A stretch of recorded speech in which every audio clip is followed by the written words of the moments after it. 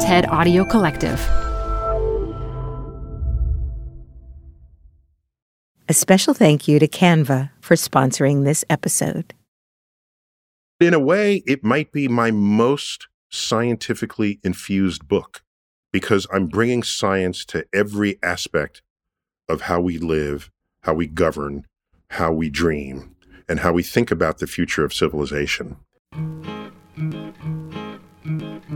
From the TED Audio Collective, this is Design Matters with Debbie Millman.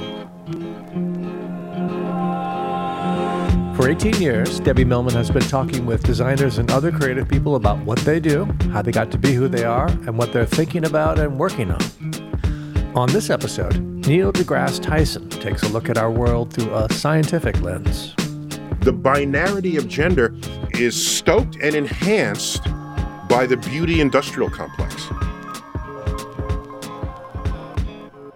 I've been reading and loving Architectural Digest for as long as I can remember. The magazine and the website are the first places I go for design inspiration.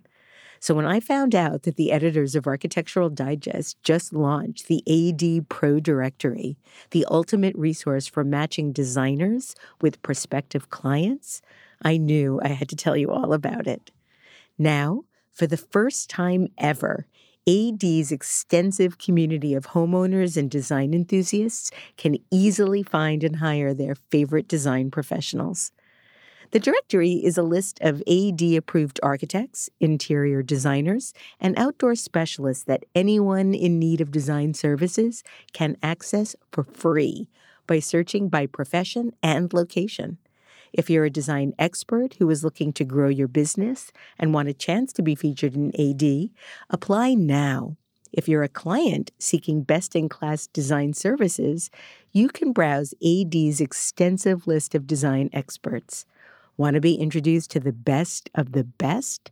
Explore the AD Pro Directory at architecturaldigest.com/Design Matters. What is a city without its music? The legacy of the New York Philharmonic is incredible. Nearly 2 centuries of history. That's a lot of music and a lot of stories. I was sitting on stage for the very first time thinking, I can't quite believe this is happening. Join me, Jamie Bernstein, as we explore the history of the New York Philharmonic. It's the NY Phil Story Made in New York, a podcast about a city, its people, and their orchestra. Listen wherever you get podcasts. We humans are a species that live on a tiny planet in a vast universe full of countless billions of stars. I wouldn't be able to say that if it weren't for science. The rigorous process of observing, asking questions, and seeking answers through verifiable experimentation has opened our minds to marvels. Yet a lot of people are still suspicious of science and don't understand how it works. Neil deGrasse Tyson has spent much of his life explaining to the public what science is. Neil is an astrophysicist and the director of the Hayden Planetarium at the American Museum of Natural History. He's worked for the President of the United States several times and led the reboot of Carl Sagan's legendary show Cosmos. He's the host of the popular podcast Star Talk and the author of more than a dozen best-selling books. His latest is titled Starry Messenger, Cosmic Perspectives on Civilization, and it is a full-throated, poetic invocation of the power of science and the beauty of the world it has revealed. Neil deGrasse Tyson, welcome to Design Matters. Well, you sound like my mother talking about my life and my books. Thank you for... I'm not entirely sure how to take that, but I'll take it. Well, moms always say nice things regardless, so that's all. I'm saying. Okay. Yeah, well, thank you for that very warm introduction. Oh, my absolute pleasure. Neil, is it true that Saturn is the only planet in our solar system with an average density less than water?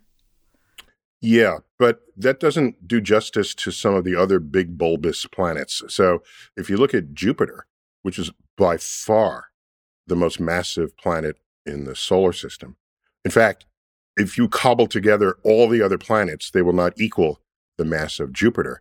Jupiter is big and bulbous the way Saturn is, and it has an average density just slightly more than water.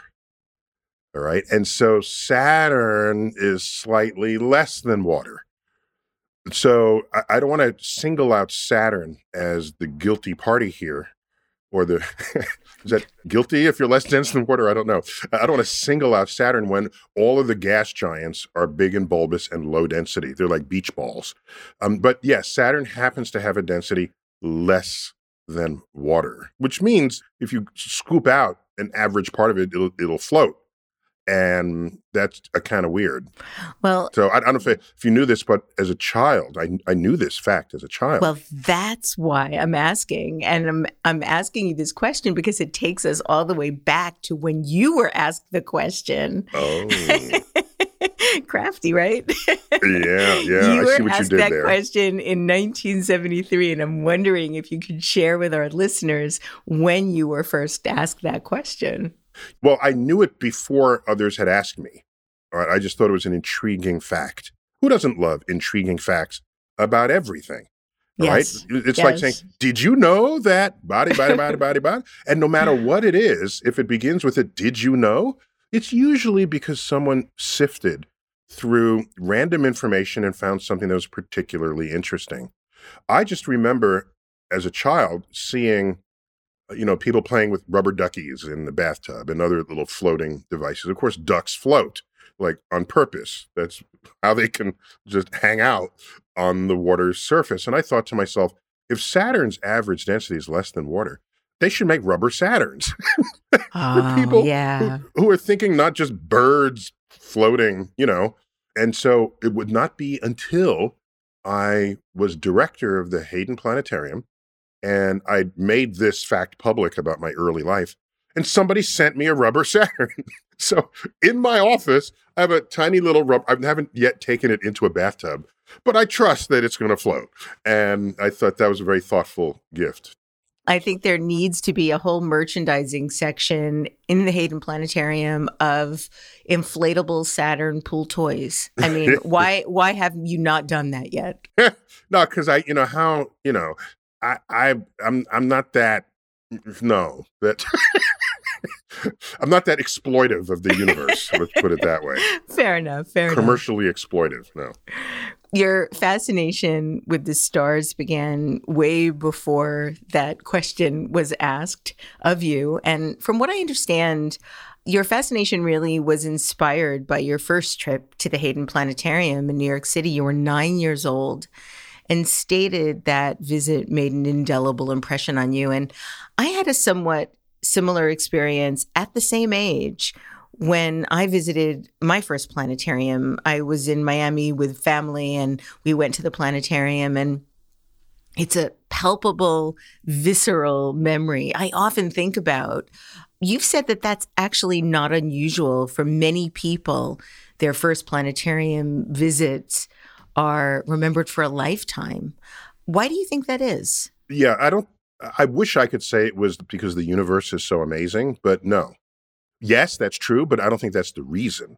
I think the reason, after a lot of thinking about this, especially when we rebuilt the original Hayden Planetarium into what is today the Rose Center for Earth and Space, containing the new Hayden Planetarium, what we learned as we visited many museums across the country, and in fact around the world, in trying to plan and design the new facility, what we learned is that you are much more likely to remember an immersive experience, no matter what that immersive experience is. So at the time, there was a prevailing scholarship among museum educators that exhibits had to be hands-on. And that meant you'd walk up to an exhibit box, let's say, and there'd be buttons and levers and sounds, and then they test to see what you learned, what principle of science museums we're talking about, of course, what you learned in this. And I thought to myself, maybe they learned something, maybe they didn't, but how much time did they spend in front of it? Minutes? No one is spending a half hour in front of a museum exhibition box, especially kids.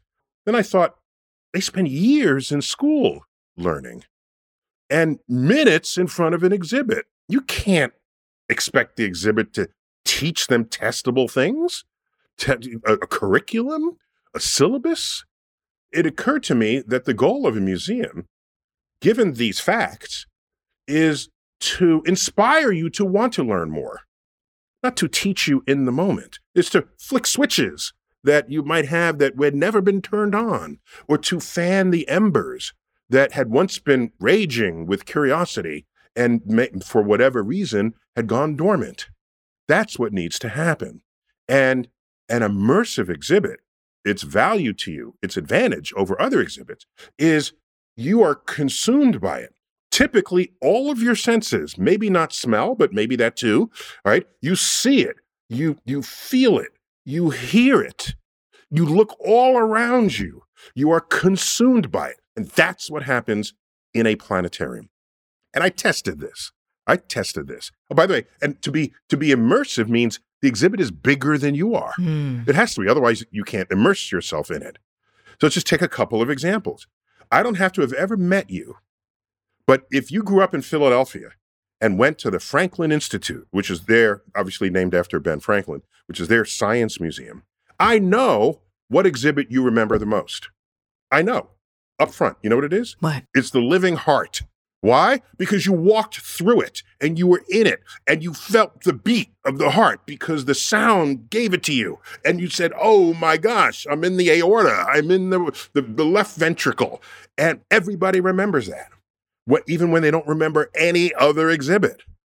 In the Museum of Science and Industry in Chicago, I know what exhibit you're going to remember. It's the coal mine. Why? Because you got into this bucket or whatever, and then you lowered into this coal. It's an immersive experience. Everybody remembers that. So yeah, a planetarium is an immersive experience that happens to also bring you the universe. And it affected me, and it affected many people. It happened to become my career, as I think because the universe chose me more than I chose it. But this might be a lesson to educators about how to influence the passions and the ambitions of people who they touch. I can't begin to tell you how many times I've wondered what that show was that I actually saw in the planetarium. So it was in Coral Gables, Miami, Florida, 1970. If you happen to know what show I saw, I would be eternally grateful. Well, what was common in the day was planetarium shows were live. It would have a live presenter. And typically, you would get the sky tonight, all right? And so that you'd know what to look for when you went out. And they might toss in some other. 1970, we are actively going to the moon. Yeah, this was a history of the world, the cosmos as we knew it then. Yes, and yes. I was enchanted. And we went to the moon from 1968 through 1972. So you were right there in the moment. So again, you didn't have to remember what you saw, but you remembered feeling it. And I think that's, maybe there's not enough things that we feel anymore in this world. I want to talk to you about your latest book. It is a really interesting, quite different book than so many of your others. But before we talk about Starry Messenger, I want to ask you one question about The Sky Is Not the Limit. In your memoir, The Sky Is Not the Limit, you have a chapter titled Dark Matters, wherein you discuss the challenges that you faced because of the color of your skin. And in fact, when you graduated with your PhD from Columbia in astrophysics, you stated that there were now 7 Black astrophysicists in the world. And I'm wondering, since that time, has it gotten any better? So I would later be corrected on that number. There were 12. Okay. So I'm way off. Okay. I stand corrected. So let me first stand publicly corrected that number was all I could figure out at the time, but there were a couple of others. There was 12 out of many thousands at the time. So you wouldn't ever speak of the percent of Black astrophysicists because it was so low, it's not a meaningful fraction to hear. You want to hear the number. So that number is way larger now. It's at least in the hundreds. So I'm delighted to report that fact. And my field has done very well. relative to other STEM fields. But yeah, there's still room to go. Oh, my point is, I saw the forces operating against me coming up, and I needed a lot of restoring forces within me to overcome, to stay with it. I can't tell you how many people say you should leave astrophysics. You'll never be any good at this. I feel like the person receiving their first Academy Award. Oh, the people who believed in me, and F you to all those who didn't. It's not an uncommon fact that there's so many people who believe they know more about you and what you will accomplish than you do, and they'll tell you. And I'm thinking, well, why? What do you gain by that? Where's that coming from? And so I ask myself, how many other people would have succeeded, but for lack of how large their fuel tank was to get through all of this? That's why I can say that the numbers can still be improved, and it's not simply that we have a field that is free from sexism or racism. I won't say that. I will say there's room for improvement, but we've come farther than others. That's all. Race and color are just two of the topics that you explore in Starry Messenger. In one chapter. Yes. But there are ways in which you bring it up in other chapters that aren't as specific. But you've said that the inspiration for the book came from a lifetime of observing how scientists view the world differently from everyone else, but suggests that you don't have to be a scientist to be science literate. And I'm wondering if you can talk about what it means to be science literate. Yeah, it sounds like you actually read the book. I did. I loved it. I loved it.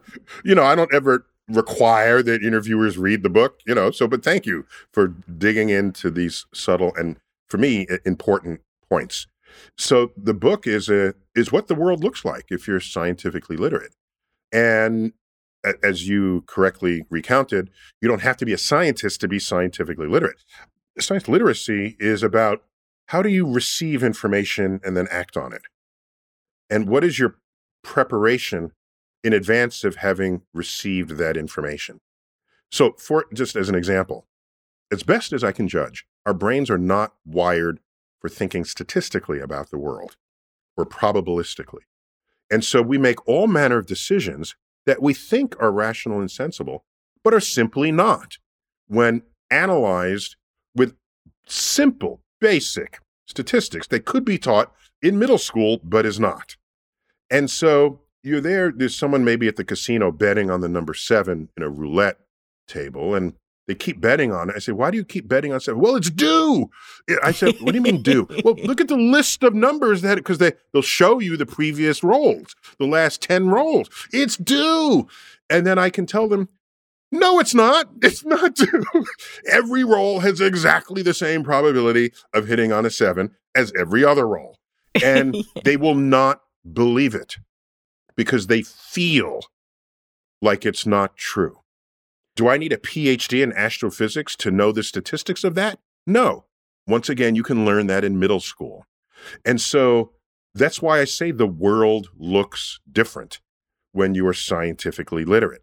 And this statistics and probability, by the way, I think, like I said, because I don't think our brain is wired to think natively that way, you have to be constantly taught it and all the nuances of it. I was in school for 20 years, K through 12, and then 4 years of college, and then 6 years of graduate school, 22 years. Oh my gosh. I would say for some part of half of all those years, I was learning some new aspect of probability and statistics, so that now I feel the probability rather than feeling the emotion of my desired outcome. And so that helps me immediately go there. But like I said, you can learn it at a much earlier stage. But my people, the American Physical Society, was once invited to stay at the MGM Grand, or it was the MGM Marina at the time, in Las Vegas, because there was a hotel snafu that in San Diego, and they couldn't hold the conference in San Diego, the annual conference, 4,000 physicists. So they say, fine, thank you, MGM. So they all go to Vegas. And a week later, there's a headline. Physicists in town, lowest casino take ever. And it's like, okay, It's not like they were playing this machines and outwitted them. No, you're not going to outwit a casino by design, because casinos were invented to exploit this weakness of our thinking. That's a very clear and clean and present example. But the book is full of examples such as that. And you noted it was different from my other books because this was long in the making. I remembered when I was 14, there was a new comet that had been discovered in the sky, Comet Kohoutek. And there's high anticipation for it because it was discovered very far away from the sun. That meant it should get brighter and brighter and brighter as it got closer. It didn't live up to that expectations, but regardless, we had discovered it with our telescopes. It was headline news. And I'm in, what am I, in 8th grade? Barely 9th grade? And I go out in the street and there's a full-grown adult holding a placard saying, "The comet is coming. The end of the world is near." And I'm thinking, no, it's not. And you're a grown-up. You're a full-grown man. And I'm a kid. And you're thinking this way. Oh my gosh. And that was my window to the fact that there are people, maybe not in his case, but there might be other grown-ups who are in charge of things, who control resources and money and opportunities and laws and legislation that could be susceptible to thinking in ways that are not informed by science literacy. So this book, is it a celebration or is it a lament? Maybe it's both, of the things in society that we fall victim to because we've either never knew or lost the capacity to think rationally about it. You write in detail about the notion of truth in Starry Messenger, and in a day and age wherein fake news is part of our daily vernacular, you provide a definition of scientific truths that I'd like to share for our listeners. And you state this: objective truths of science are unfounded in belief systems. Objective truths apply to all people, places, and things, as well as all animals, vegetables, and minerals. Some of these truths apply across all of space and time. They are true even when you don't believe in them. They're not established by the authority of leaders or the power of persuasion, nor are they learned from repetition or gleaned from magical thinking. To deny objective truths is to be scientifically illiterate, not to be ideologically principled. Neil, do you worry about how successful the scientifically illiterate are at communicating their belief systems? Yeah. So what you just asked me, I could take as an insult, as though you said, "Neil, you're failing at your job." Okay. But I won't take it as an insult. I will take the positive outlook and say, with all of my efforts and the efforts of many others on the landscape, it may be, without all of us, it would have been much worse. Okay. So that's my positive spin on what we all see going on in this world. It might have been worse. So I think, like the song "To Dream the Impossible Dream" from Man of La Mancha, it's based on, of course, Don Quixote, who's, the phrase "tilting at windmills" may actually come from that story, where he's a knight and he's got this jousting stick and he wants to fight a windmill. That's a weird concept, but no, you're not going to win against a windmill. That's not going to happen. But why does he do it? And so that song, if you read the lines of that song, they're very beautiful, they're poetic, and they're inspirational. Just because there's an immovable object doesn't mean you shouldn't try to move it. And there's another line: "I want to march into hell with a heavenly cause." There's these beautiful phrases in there that celebrate the fight. How impossible was the fight for Martin Luther King in the 1960s? That, with water cannons and police nightsticks and attack dogs when they're protesting. By the way, last I checked, peaceful protest is in the First Amendment, not the 10th Amendment or the 12th or the 20th or the 5th. No, the The First Amendment, the right to peaceably protest. That's why they were all holding the American flags with them. And the American flag wasn't held upside down, which would be an international distress call. It was, no, we know what the founding principles are of this country, and we want to push that back on you. They, at the time, surely felt like an immovable object, an irresistible force, yet they kept fighting. And so, yes, I have all of these thoughts and principles within me to continue this, because without it, I mean, there is no civilization. There's no society as we know it. We might as well all just move back into the cave and pretend like whatever we want to be true is what will become true. Yeah, I mean, I've seen that in our history books, and I don't want to relive that. One of the topics you return to several times in the book is the notion of how humans might appear to space aliens who arrive on Earth with no preconceived notions of who we are and what we are or how we should be. Love me some space aliens, yep. And as somebody who's sort of endlessly fascinated by the possibilities of intelligent life in the universe outside of us, if we consider ourselves, or if we would even be considered intelligent, what motivated the perspective to look at who we are from a completely objective perspective? Well, there are many forces operating on that. I mean, the alien is the clear and present one.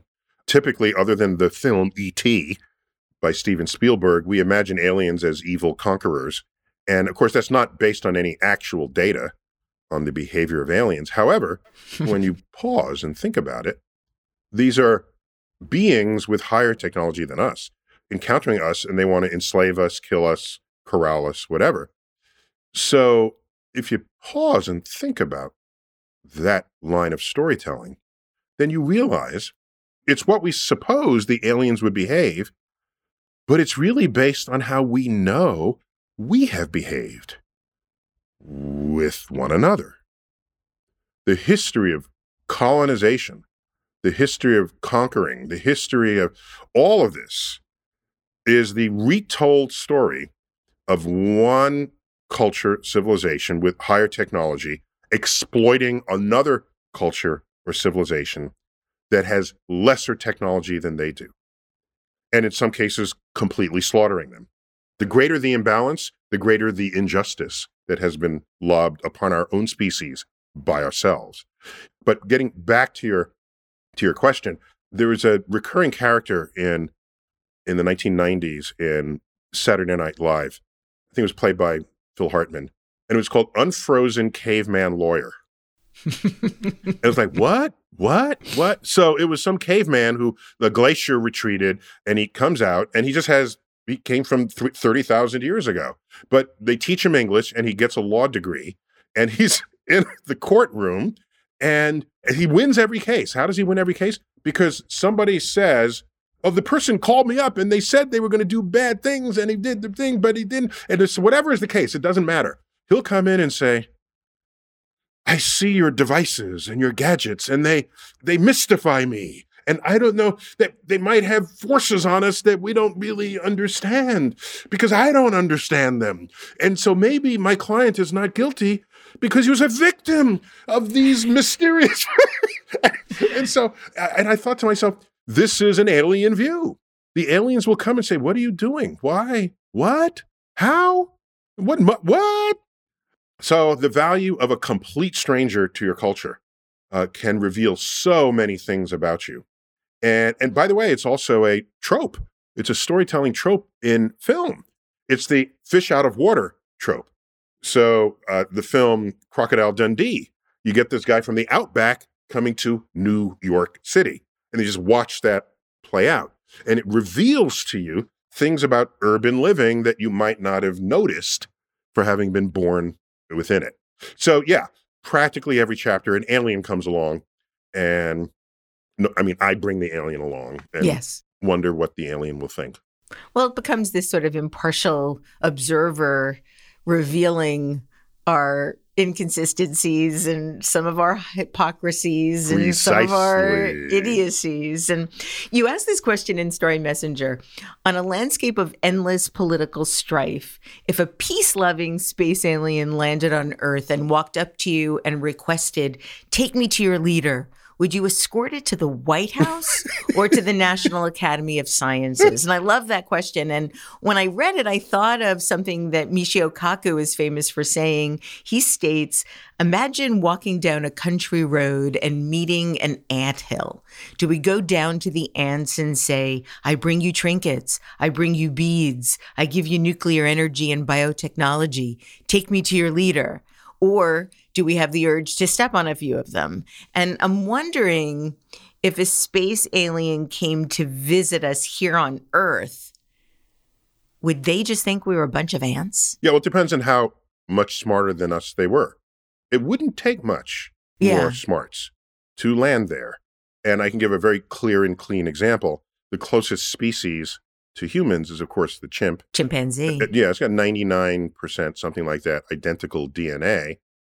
Yet, what's the smartest thing a chimp does? It can stack boxes and reach a banana suspended from the ceiling, perhaps, or we can teach it some rudimentary sign language. Yet we have philosophy and culture and the arts and the James Webb telescope. And so the people who, typically religious people, might say, well, what a difference that 1% makes. We're special on this. But that's very closed-minded. That's very ego-driven, because why not ask the next obvious question? What would we look like to a species that was 1% beyond us on this sort of intelligence vector that we've set up for this example? If the smartest chimp can do what our toddlers can do, then the smartest human would do what their toddlers can do. And I joke about this, right? I say, they'll bring Stephen Hawking forward and say, this is the smartest human we could find because he can do astrophysics calculations in his head. Like little alien Mary over here and Timmy, come from preschool. Oh, you just derived the principles of calculus. That's so cute. And they put it with a magnet on their refrigerator door. That would be 1% different. Imagine 5%, 10%. The audacity of us to say, let's find other intelligent life forms like us. Oh my gosh. That is not invoking a cosmic perspective on what is possible. Consider that we define, just one other little fact here, I think this point was first made by Carl Sagan. We measure the intelligence of other animals by their capacity to communicate with our tools, like the chimp using sign language. But we don't measure our intelligence by our capacity to communicate with them. Okay? Because clearly they're communicating, right? The ants on an anthill know what they're doing. And so to get a bigger hill, you get the termites, the termite mounds. They know what they're doing. They're communicating. And it reminds me, was it a New Yorker comic? Must have been. Two dolphins are swimming together, and one says to the other, referencing the dolphin trainer on the deck, those trainers, they face each other and make noises, but it's not clear they're actually communicating with each other. Yep. We are unable to communicate with other species, and yet we wonder or try to consider how we would communicate with aliens that came to visit us. So the proper way to say that is we cannot meaningfully communicate with other species that even has very close DNA to us. So what confidence do we have that a smarter species will be able to communicate with us? Right. Especially if they're not DNA based. Right, yeah. It may be that their simplest thoughts transcend the most brilliant humans who have ever lived. Just sleep on that for a bit. I know you've tuned in to listen to this podcast, but did you know that most of the information processed by the brain is visual? Canva makes it easy for teams to connect with their audiences on a visual level. With Canva, you can design presentations, websites, social media posts, videos, and more. And it's user-friendly, so no design experience is needed. Canva is the first tech tool I've used that is intuitive and effortless. Canva helps me do the work that I love without having to worry about the technology, which leaves me more time to be creative and to make the things that I love to make.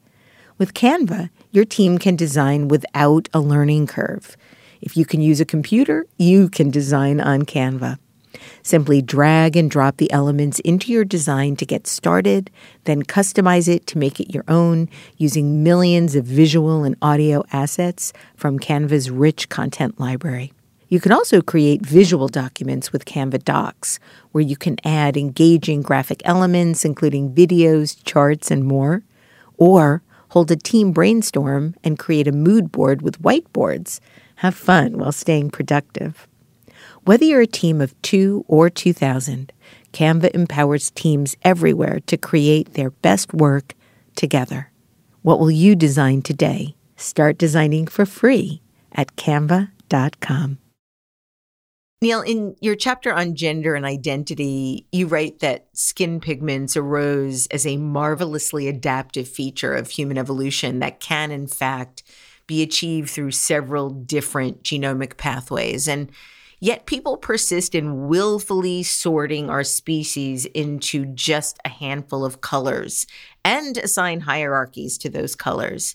Yet when we think about color from a scientific perspective, there are no sharp boundaries in color. Can you talk about why our color categories, as we create these hierarchies, are actually lazy? That's the word you use, lazy. Yeah, I don't mind people sorting people. I have no problems with that.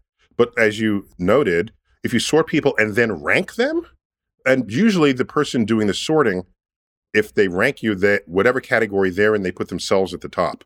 That's a very typical behavior of ego-driven sorters. So in the chapters, gender and identity and color and race, I invest a fair number of paragraphs.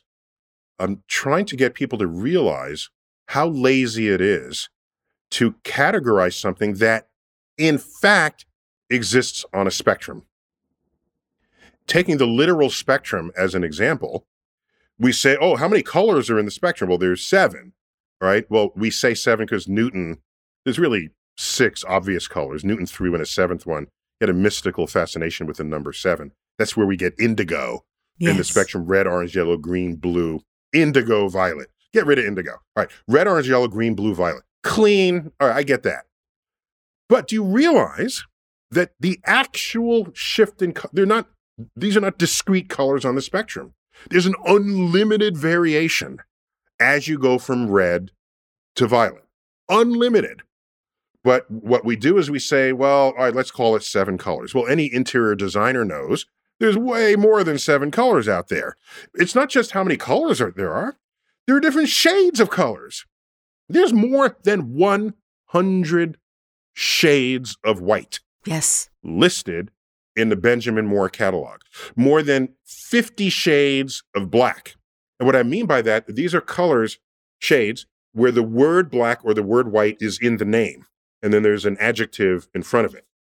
And so autumn white or pearly. Exactly. Coal black or whatever. So wait a minute. Okay. Interior designers, they're still classifying, but the more categories you have, the closer you are to a continuum. You're more prepared to admit that colors are on a continuum.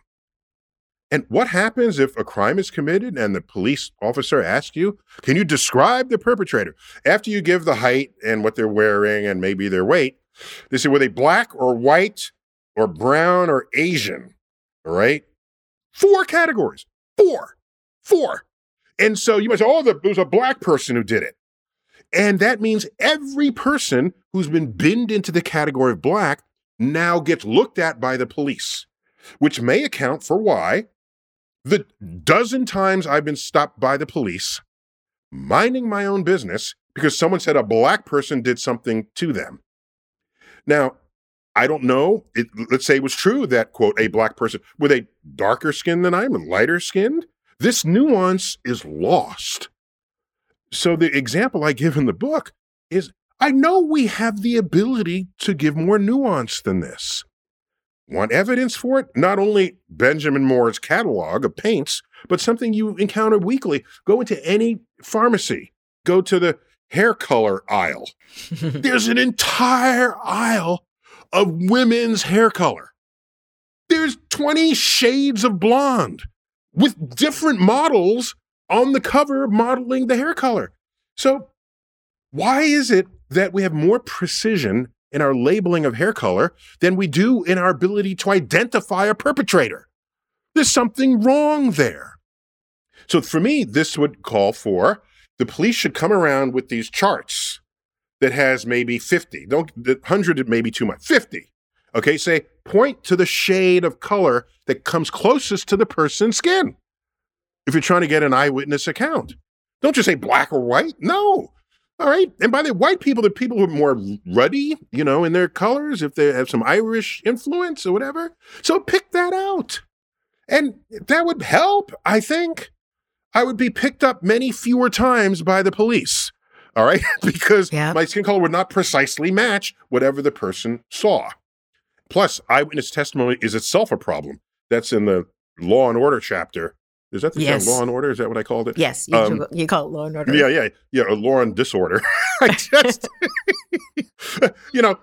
Eyewitness testimony is so revered in the court of law. I need a witness. And in science, nobody says that because a witness means the actual objective truth filtered through your brain. And anytime that happens, that's bad. And we knew that since second grade. No, we knew that since kindergarten when we all played telephone. And you just watch information go through your brain. And it's not because it messed up because they were kids. It messed up because a human brain was involved. And it would happen with adults as well.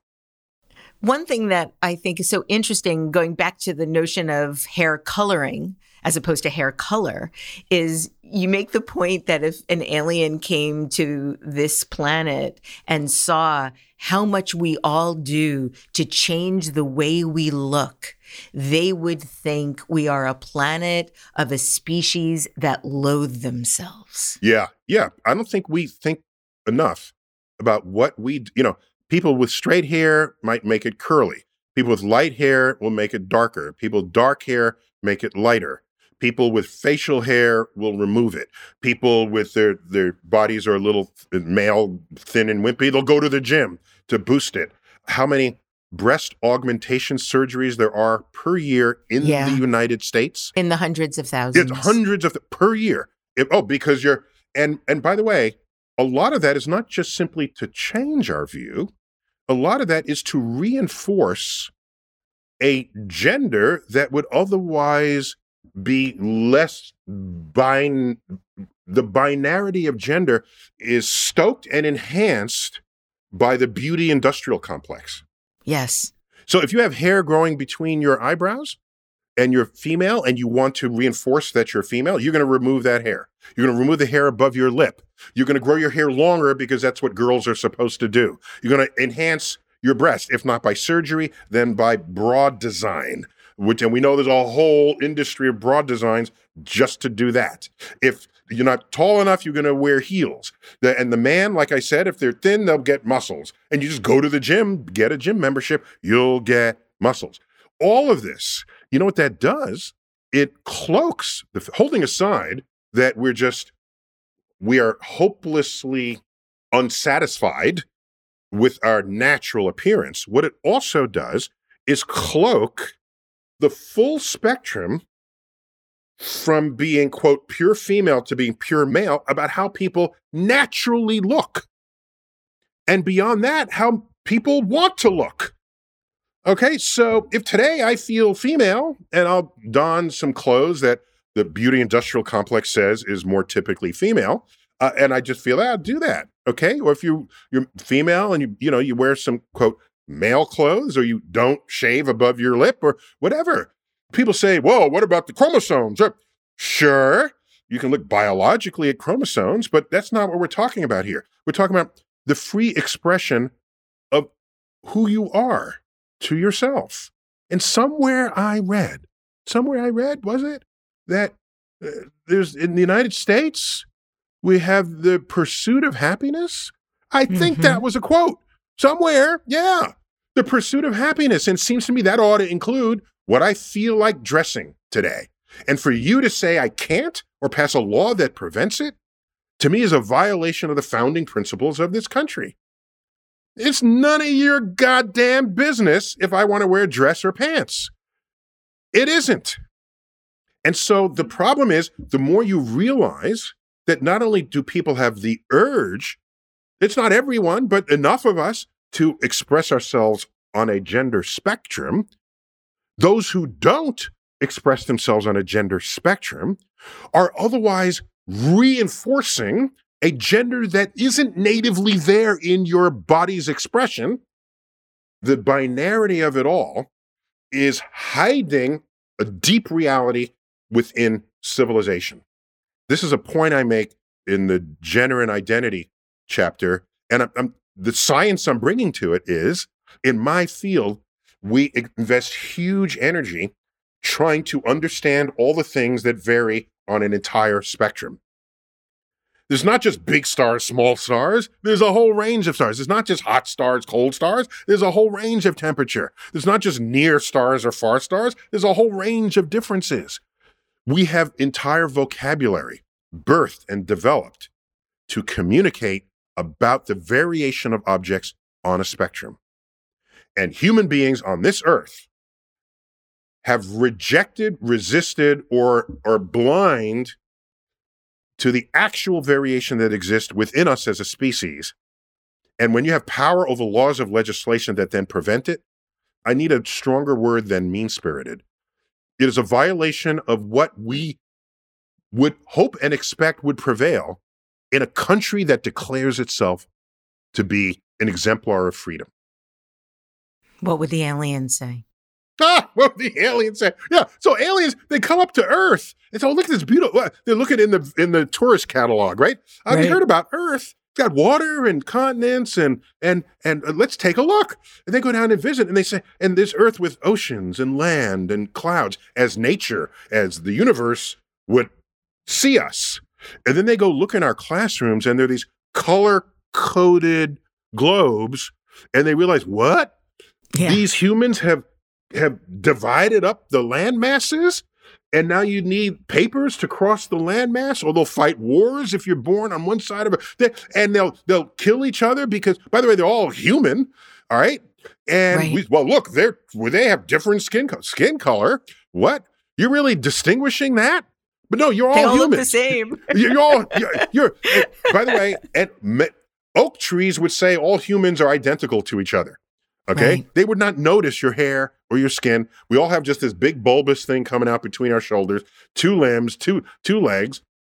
When you look at a robin flying, are you saying, oh, this one is slightly different because there's a way, ornithologists know there are variations within species, but we know it's just a robin.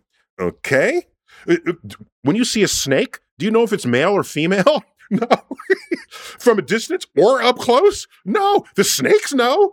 All right. They know completely. And snake experts will know, but you typically don't. In the same way the alien wouldn't know any of these things that we've used to divide us. And they see us fighting wars, killing one another. They would rush back home and declare there's no sign of intelligent life on Earth. Yeah, absolutely. Over an unprovable idea about how we were created. I mean, it's insane to think about it in that way. Yes. I know that we have just a couple of minutes left. Yesterday, Granta reported that a group of astronomers poring over data from the James Webb Space Telescope may have glimpsed light from ionized helium in a distant galaxy, which would indicate the presence of the universe's very first generation of stars, looking all the way back in time. Yeah, So first, that is an amazing fact. However, the telescope was designed for exactly that purpose. Yes. And ionized helium would mean there's high energy light. When you ionize an atom, the light, the energy to do that, it has to be high enough to make that happen. And if you ionize helium very early, it means somebody is giving you light to do that. And this would be the end of what we call the dark ages in the universe, where the universe had the matter, but the matter hadn't coalesced to make stars yet. And so we playfully call that the Dark Ages because of the literal Dark Ages. So yeah, I expect discoveries to continue coming from our James Webb Space Telescope. It's a remarkable feat of engineering and science.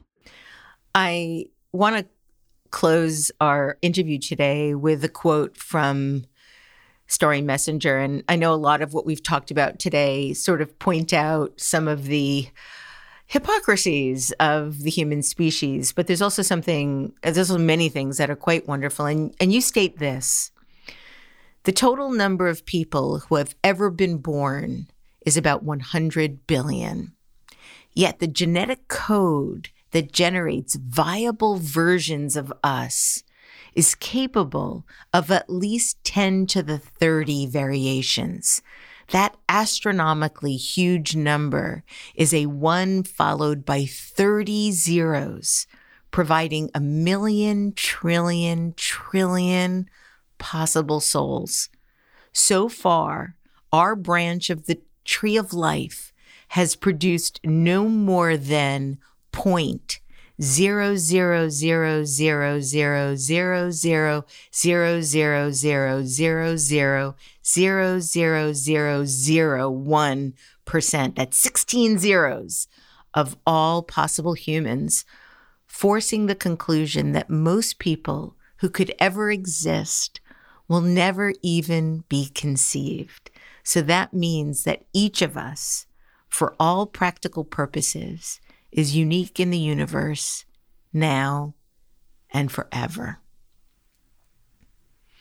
It's one of the most magical thoughts I think I've ever been encountered by. Thank you for noticing that. And it also means you're the lucky one to even be alive. Yeah, we all are. And now in this moment in time when we can actually have data from the James Webb Space Telescope that can reveal that early light. How remarkable for all Richard of us. Dawkins is also famous for saying, we're lucky because we get to die.